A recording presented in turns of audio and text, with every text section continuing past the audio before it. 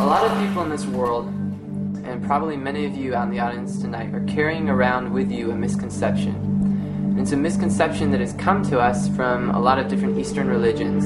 It's the whole idea of light and darkness standing opposed to one another. See, a lot of you think that this world is caught in some kind of epic battle between light and dark. That whole idea of the yin and the yang, or the idea that this world's on a blade of a knife with the light on one side and the dark on the other. If you look at the reality, though, all darkness is a place where light is not present. You don't ever go into a room and turn on a light and see the darkness push back against that light or repel it. All darkness has the option to do is to flee when a light is turned on. And so we are light, and like light, we have nothing to fear from the darkness. We can't run away from the darkness as if it can invade us, but the Bible says that we are to take the battle to the darkness. We are to go to the darkest places in this world. So may you live in a way that brings the light of Christ to the world around you. May you resist fear of the darkness, and may you walk into this world's darkest places and bring the light of Christ to those who need it most.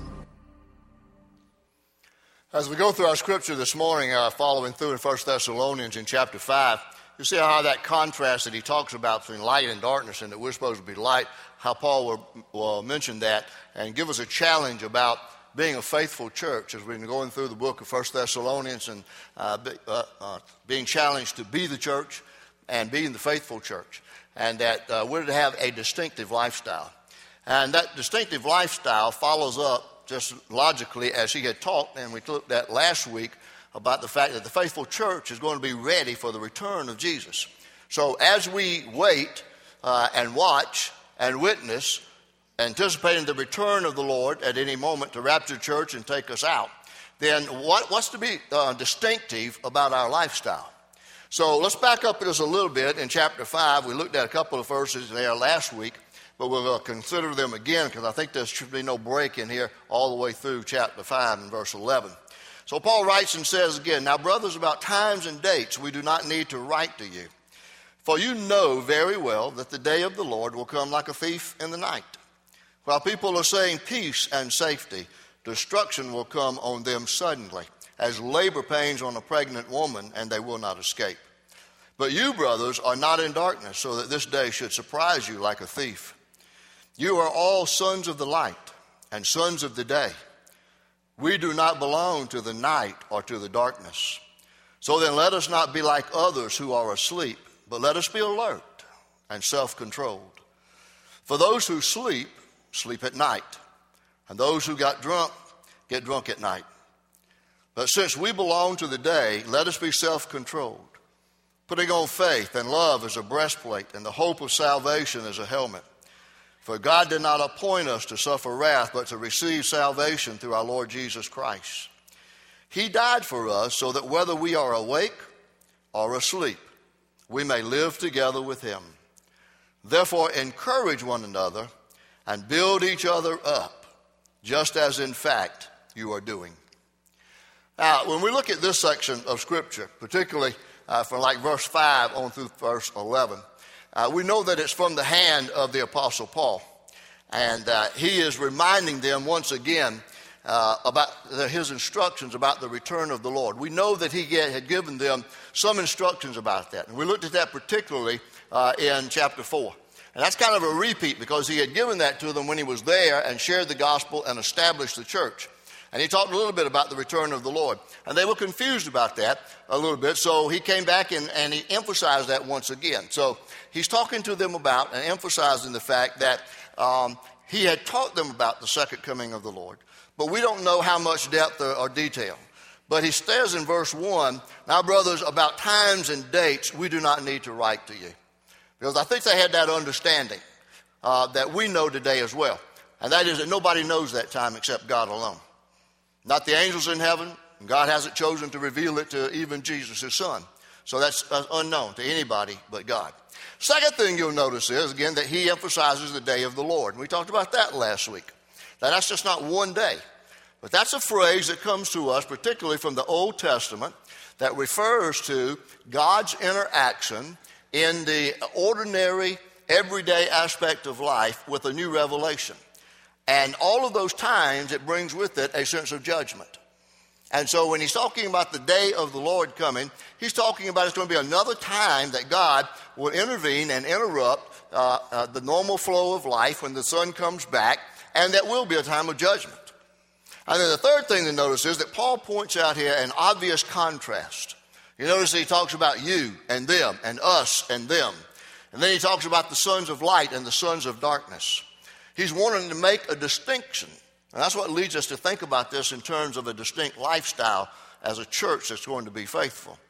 He's talking about the fact that those who are in darkness and sons of darkness are still in the darkness of sin and unbelief, and Satan has their eyes closed to that. But he says we, and you he talks about, second person plural, you, and putting himself in that same category. We are the church. We are those who live in the light.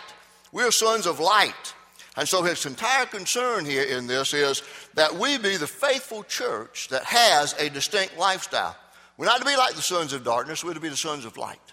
Now, I think there are three particular things that have a lot of implications for us that Paul talks about should be a part of our distinct lifestyle.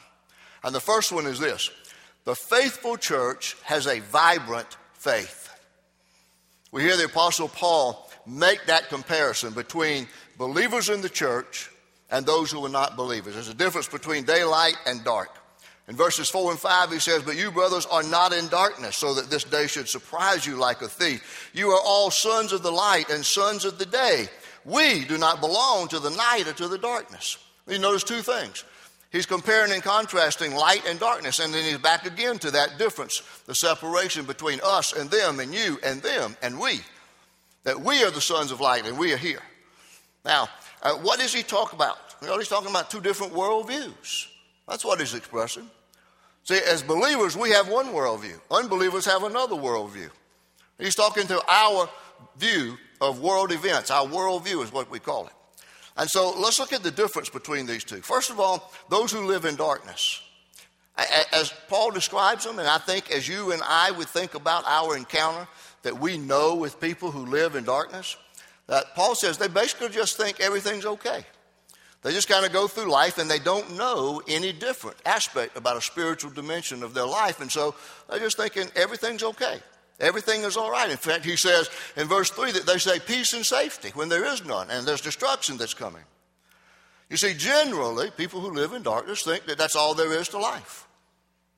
That's all there is to life. And they're being lulled into a complacency and a spiritual sense of apathy. In verse 7, Paul adds a little bit more to that. He described them as being both asleep and drunk. He said, for those who sleep, sleep at night, and those who get drunk at night. And that's how they're living here with the impending urgency of the return of the Lord Jesus. They're sleeping or they're drinking. Now, what is he saying about that situation? He's saying that they ought to wake up. They need to pay attention to what's going on. But instead, they are asleep. There are things happening around them that God is doing, but they're totally unaware of that. That's what happens when you're asleep. And then drunkenness on top of that, we know it impairs your judgment. It impairs your ability to think through things, to make wise decisions, and to act according to reality. You see, drunkenness distorts reality. I think maybe if we were to translate that into all that he's saying into our vernacular today, it would be, these people are clueless. And that's a shame. I'm not criticizing. I'm not just pointing that out. That basically people outside the kingdom of God are clueless about spiritual matters. They don't understand how God's moving. That's because they can't, because Satan still has their eyes bound. They miss out on God's activity and what God is doing. Now, think about this. What about those who live in the light? How does Paul describe them? Us. That's us. Well, verse 4, he says, but you, brothers, are not in darkness so that this day would surprise you like a thief. He said there came a point where these Thessalonians heard the gospel. And they had their eyes open spiritually, and they heard what Paul said about the gospel, and they believed in Jesus Christ, and they accepted him. And the result was, just like for us who've come to know Christ, we moved from the kingdom of darkness to the kingdom of light. Our eyes were opened. We became spiritually attuned to what God was doing, and he wanted a relationship with us, and we moved into that relationship. And so Paul is saying because we live as sons of light, and we live in the light, then we see God at work. We marvel at what God is doing. The wonderment of God's establishment of his kingdom and the coming of Christ again, and our being forever in his presence. So that's what we long for, and that's what we live for. In verse 6, Paul describes the position we have as we wait for Jesus to return. He says, so then, let us not be like others who are asleep, but let us be alert and self-controlled. See, if we're sons of the light as the church, and we're going to be the faithful church, then we need to have our spiritual antennas tuned to what God is doing. We need to be aware of the realities of life and watching for what God is doing, looking for the signs that he talked about. The reality is that the world without Jesus is still in darkness. They're still asleep. But the danger he's talking about here is for believers who lapse into a sense of spiritual apathy, and he calls it sleep as well. Now, what does it mean? What is sleep? Well, here's the definition of sleep. It says a state of inactivity with a loss of consciousness and a decrease in responsiveness to the events taking place around you. Now, I don't know whether you're a light sleeper or a heavy sleeper. I'm typically a heavy sleeper. I slept through Hurricane Hugo when it came through. Slept right through it. I listened to the news reports as long as, I could, and I said, you know what? God's in control. It's going to happen. No matter what happens, he's in charge of it. I went to bed. I think Cookie stayed up and listened to the news and watched it. And I thought, nothing you can do about it. I went to sleep, slept through it. The other night when we had the earthquake, everybody else in the house came running down. Did you feel that? Did you feel that? I didn't feel it. See, and that's what the definition here of sleep is talking about. You're unaware when you're asleep. You're unaware of what's going on around you. Some of you are like that today. You are a son or a daughter of the kingdom of light, but you've allowed spiritual complacency and apathy to slip into your life. Now, probably the most famous sleeper, I thought about it could have been Sleeping Beauty, but it didn't fit with the story here, is Rip Van Winkle. Remember the story of Rip Van Winkle? Washington Irving's story, a short story about Rip Van Winkle. And Rip in the story slips off, get away from his nagging wife. He's going to put her out of her mind by drinking some, and he drinks a little bit too much, and then he decides to take a nap and sleep it off. And when he wakes up, he discovers that he's been asleep for 20 years. His musket, the metal part, is all rusty. The wooden part is all rotten. His beard's grown to a foot or longer. And he found out he slept through the American Revolution. Kind of like sleeping through a hurricane when it comes, right? See, what happens when you're spiritually asleep is that you're unaware of what God is doing. And that's why we have to have a vibrant faith and to stay awake, stay alert. And the Bible talks to us, and Paul writes about this in two different places with a challenge to wake up in Romans 8, Romans 13, and then Ephesians 5. Paul says, the hour has come for you to wake up from your slumber because our salvation is nearer now than when we first believed. See, that's pointing towards that time when Christ is going to come back. He said it gets nearer all the time, and that's when our salvation will be complete. You need to wake up. And then Ephesians 5, he says, have nothing to do with the fruitless deeds of darkness, but rather expose them. For it is shameful even to mention what the disobedient do in secret. But everything exposed by the light becomes visible. For it is light that makes everything visible. And that is why it is said, wake up, O sleeper, rise from the dead, and Christ will shine on you. Now I'll make an observation. I look around, and I really don't see any eyes closed in sleep unless it's in the choir. Anybody? No. Didn't catch you. They asked me one time, how come you don't turn around and look at the choir more often? I said, I'm afraid I'm going to scare somebody to death or wake them up from sleep. I don't see any eyes closed where you're really actually sleeping. And if you do go to sleep, that's okay. That says you trust me, okay? I'd rather have you awake, but if you need a nap, go ahead. Just don't snore. But the reality is that I look around us in this group that probably there's some of you who are sitting here with your eyes open, your Bible open maybe even, but you got spiritual apathy. You're not aware of what God is doing around you.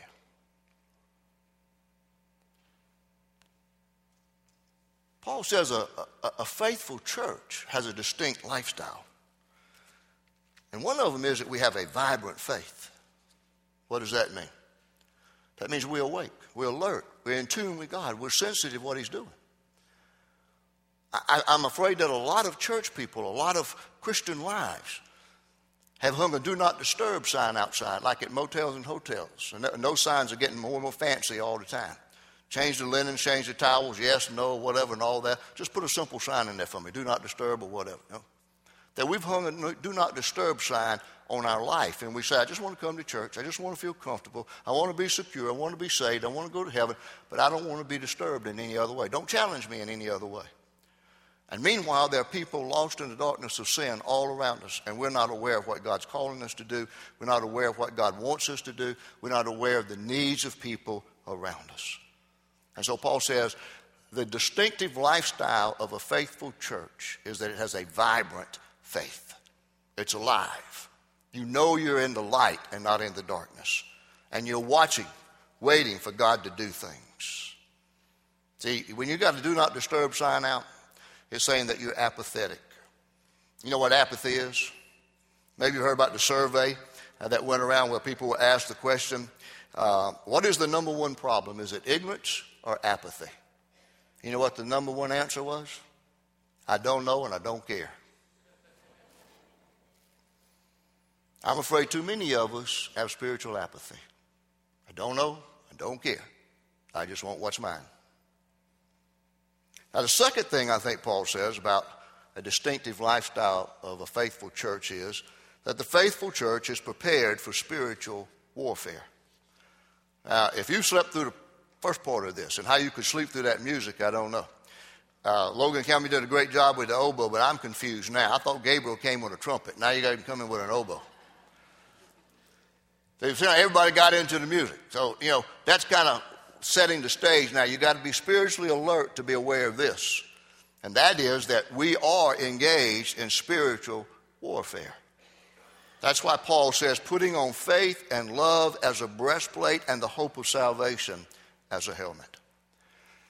Bible scholars, those of you who study Bible, will know that it's in Ephesians, the 6th chapter, that Paul talks about that entire spiritual armor that we're supposed to put on. And I think he got that picture when he was under house arrest and maybe even in prison when he was perhaps even chained arm in arm to a Roman soldier. And he looked at the outfit that the Roman soldier had on and he said, wow, this is great. Here's an analogy for the spiritual armor that we need to put on. And so there's 6 of them that he talks about. First, there's the belt of truth. Then there's the breastplate of righteousness. Then there's shoes, that of the gospel of peace. Then there's the helmet of salvation. Then there is the shield of faith. And then the sword is the word of God. And he says that's what we need to be fully dressed and prepared for battle. Because we are engaged in a spiritual battle and a spiritual warfare. But for some reason here in 1 Thessalonians, he only mentions 2 pieces of that armor, the breastplate and the helmet. And I'm wondering exactly why. Maybe we can unpackage that and see a little bit about why. Of course, the breastplate of righteousness, the breastplate on a Roman soldier would protect a chest wound or a heart wound. And then the helmet of salvation, of course, the helmet on a soldier would protect his head in battle. And they did mostly close quarter, hand-to-hand battle with swords, spears, and that kind of stuff like that. So he's also talking about the fact that that shield, the breastplate is that of righteousness, and the helmet is that of salvation. And the breastplate that Roman soldier would wear had a front and a back piece to it. And so when he's talking about faith and love, it's like he's saying faith is on the back, and faith has got your back. And that love puts on the breastplate. And remember, it's not our righteousness, but it's the righteousness of Christ that God sees in us because of our faith in him. And then the helmet of salvation. The helmet of salvation is there to protect our head, which is our thought process, our brain, all of that. And what's the application for that? That there is only one way to salvation. We need to remember that. And we need to keep that intact. Because Acts 4:12 says, salvation is found in no one else, for there is no other name under heaven given to men by which we must be saved. Now that helmet of salvation protects us from doubt. And see, I still believe this was a very strong church. 1 Thessalonians tells us that the church in Thessalonica was a strong church. It was a young church. Paul had a great relationship with them. But the more I look through there, I think that the reason he wrote this letter was not only to encourage them, but also to encourage them because there had been a little bit of doubt that had crept into their thinking. And we see that particularly in chapter 4 when they're wondering, well, what happened to our loved ones who have died and the Lord hasn't come back yet and we're still alive? And what will happen to us if we die before the Lord comes? And see, there was that little bit of doubt in their minds that Paul had to write and clarify some of those things. So the analogy, I think, is he said, put on the helmet of salvation.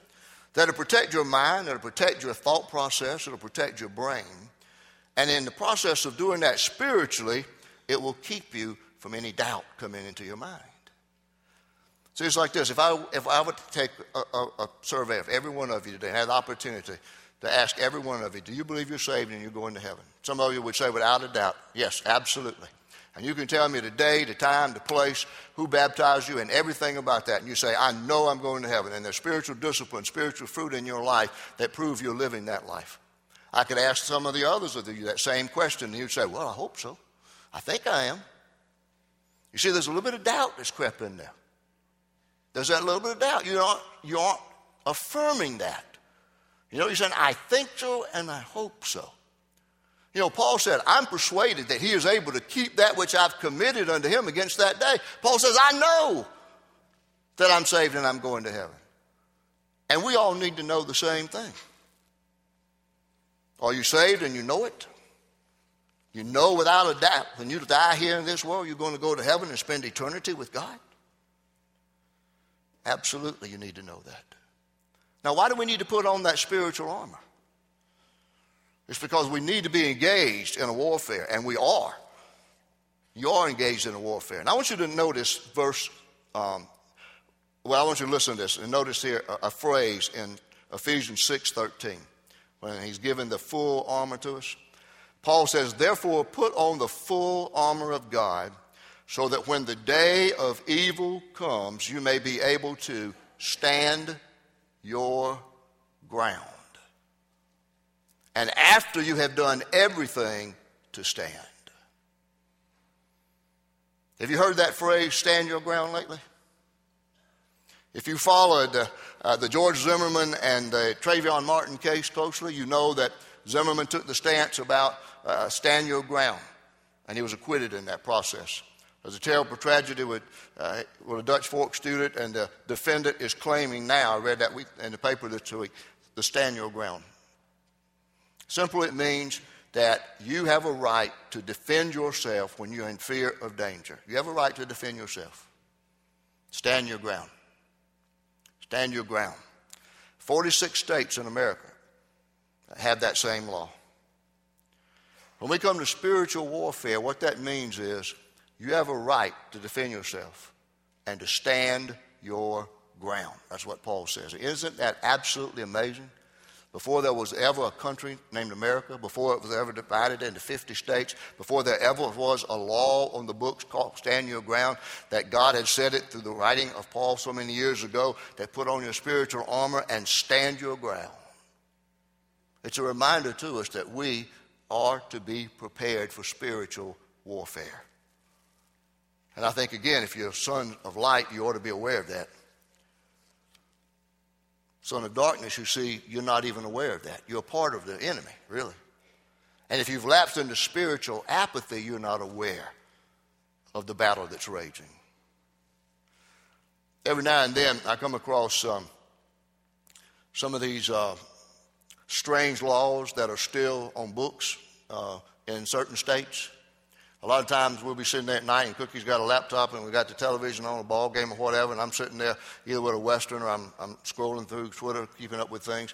And a couple of strange facts. I don't know whether you watch them, get them on Twitter or not, but a couple of sites that have these strange and interesting facts, and I like that. And I think it was on there one night that something came across about in the state of Texas, there is still a law on the books that says this, that criminals are required by law to give their victims 24 hours notice, either orally or in writing, and to explain the nature of the crime to be committed.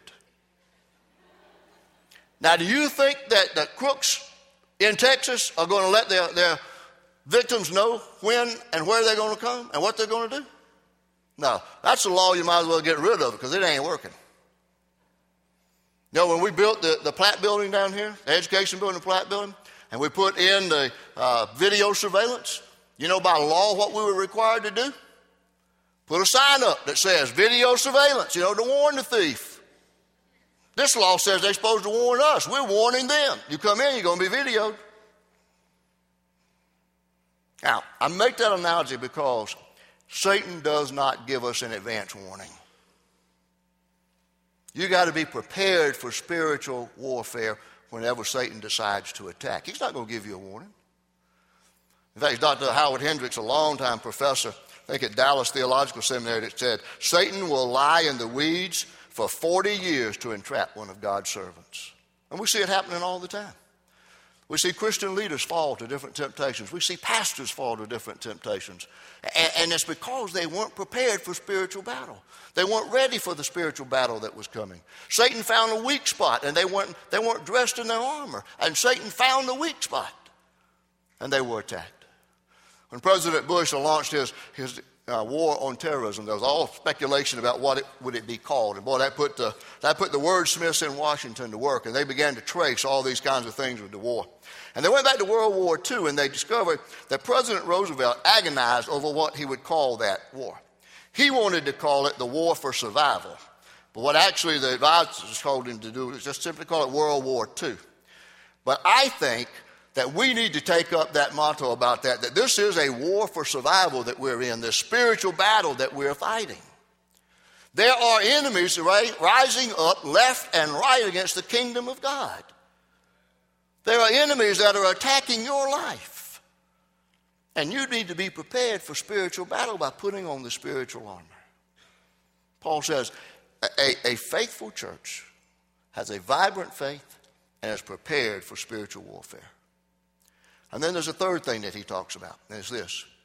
He says, the faithful church builds up the body of Christ with encouragement. In verse 11, he says, therefore encourage one another and build each other up, just as in fact you are doing. In other words, he's saying, you're doing it. Do it. Keep on doing it. Maybe even do a better job of it, encouraging one another. You got to think about that. Where should be the ultimate place in life that you hear words of encouragement? It should be in church. We're people of God. We're sons and daughters of the kingdom of light and not darkness. We've got hope to offer. We've got love to offer. And sometimes it's the place where you can hear the most discouraging words. But Paul says, if you're going to be a faithful church, you've got to encourage one another. So the words we speak to people can either lift them up, build them up, or tear them down. James, practical book, I think, most practical of all in the New Testament, says that with our tongue we can either be a refreshing fountain or a deadly fire. I don't know how many times in my life, and maybe you as well, you've said something on the spur of the moment or the heat of anger or whatever, and as soon as you get those words out, you wish you had never spoken them, right?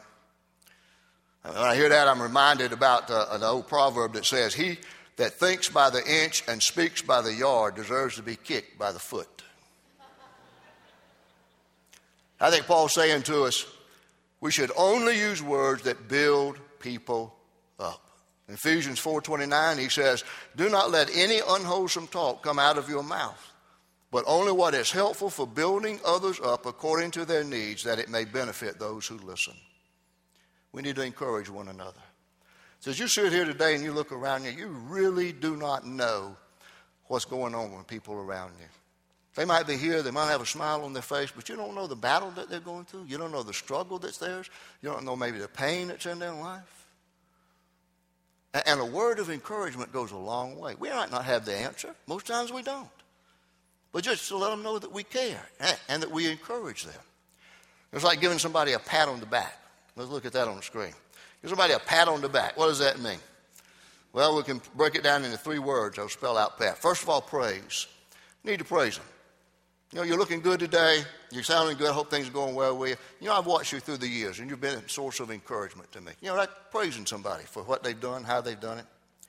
Then A would be for affirmation. Everybody needs affirmation. When I take couples through preparation for marriage, I have them to watch the video series and go through the study book on the 5 love languages. And then they have to determine what their love languages are and what the love language of the spouse-to-be is, and they got to learn how to speak that love language. Words of affirmation is one of those 5 love languages because we all need that. We need to hear you're doing a good job.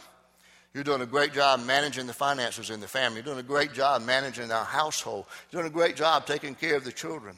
You tell your kids you're doing a great job at school. You did a great job on cleaning up your room or whatever and all it might be. There needs to be those words of affirmation. And then the T would stand for thanks. You ever say to anybody, I thank God for you? I thank God for you. I thank God that he put you in my life. You mean a lot to me, and I thank God every day that he put you in my life. Well, that would be an encouragement, wouldn't it? You give somebody a pat on the back to praise them and to give them words of affirmation and then to thank them. To thank them for what they've done and what they've meant for you in your life. You see, we all need that. We all need encouragement. We all need a pat on the back. And Paul says you're doing it. Don't stop doing it. Keep on doing it. Now, there's this characteristics that I think Paul defines of a faithful church that's going to have a distinct lifestyle. It's going to have a vibrant faith. We aren't sleeping. We're not going to be caught drunk. We're not going to be caught sleeping. We're going to be alert and awake and seeing what God's doing. And that means, secondly, we're going to be prepared for spiritual battle. We're going to arm ourselves with the armor. And then thirdly, we're going to encourage one another. Encourage one another. You see how all 3 of those go together? You got that vibrant faith, then you're going to be prepared for spiritual warfare. And then you're going to encourage one another because they're going through the same thing too. And my prayer is that we would be a faithful church like this church. And that we would be distinct in our lifestyle and known for that distinctiveness. That'll go a long way for the kingdom of God. Let's pray. Father, thank you today for your word that continues to speak to us. Thank you for the challenge you give us here in the writing that we find by the Apostle Paul about a faithful church and how we should be distinct in our lifestyle and the things that we need to do. And I pray, Father, that we will take that to heart. If there's any apathy in anyone's life who's a believer, that they will wake from that apathy and they will want to be alert to what you're doing and be on page with you and be on mission with you, most importantly. We'll look for ways in which we can encourage one another, be faithful about that, and that we'll look to you for the source of strength as we engage the enemy in spiritual warfare. Father, may we be able to do all of this as we commit ourselves totally, completely to the Lordship of Jesus Christ. For it's in his name that I pray. Amen.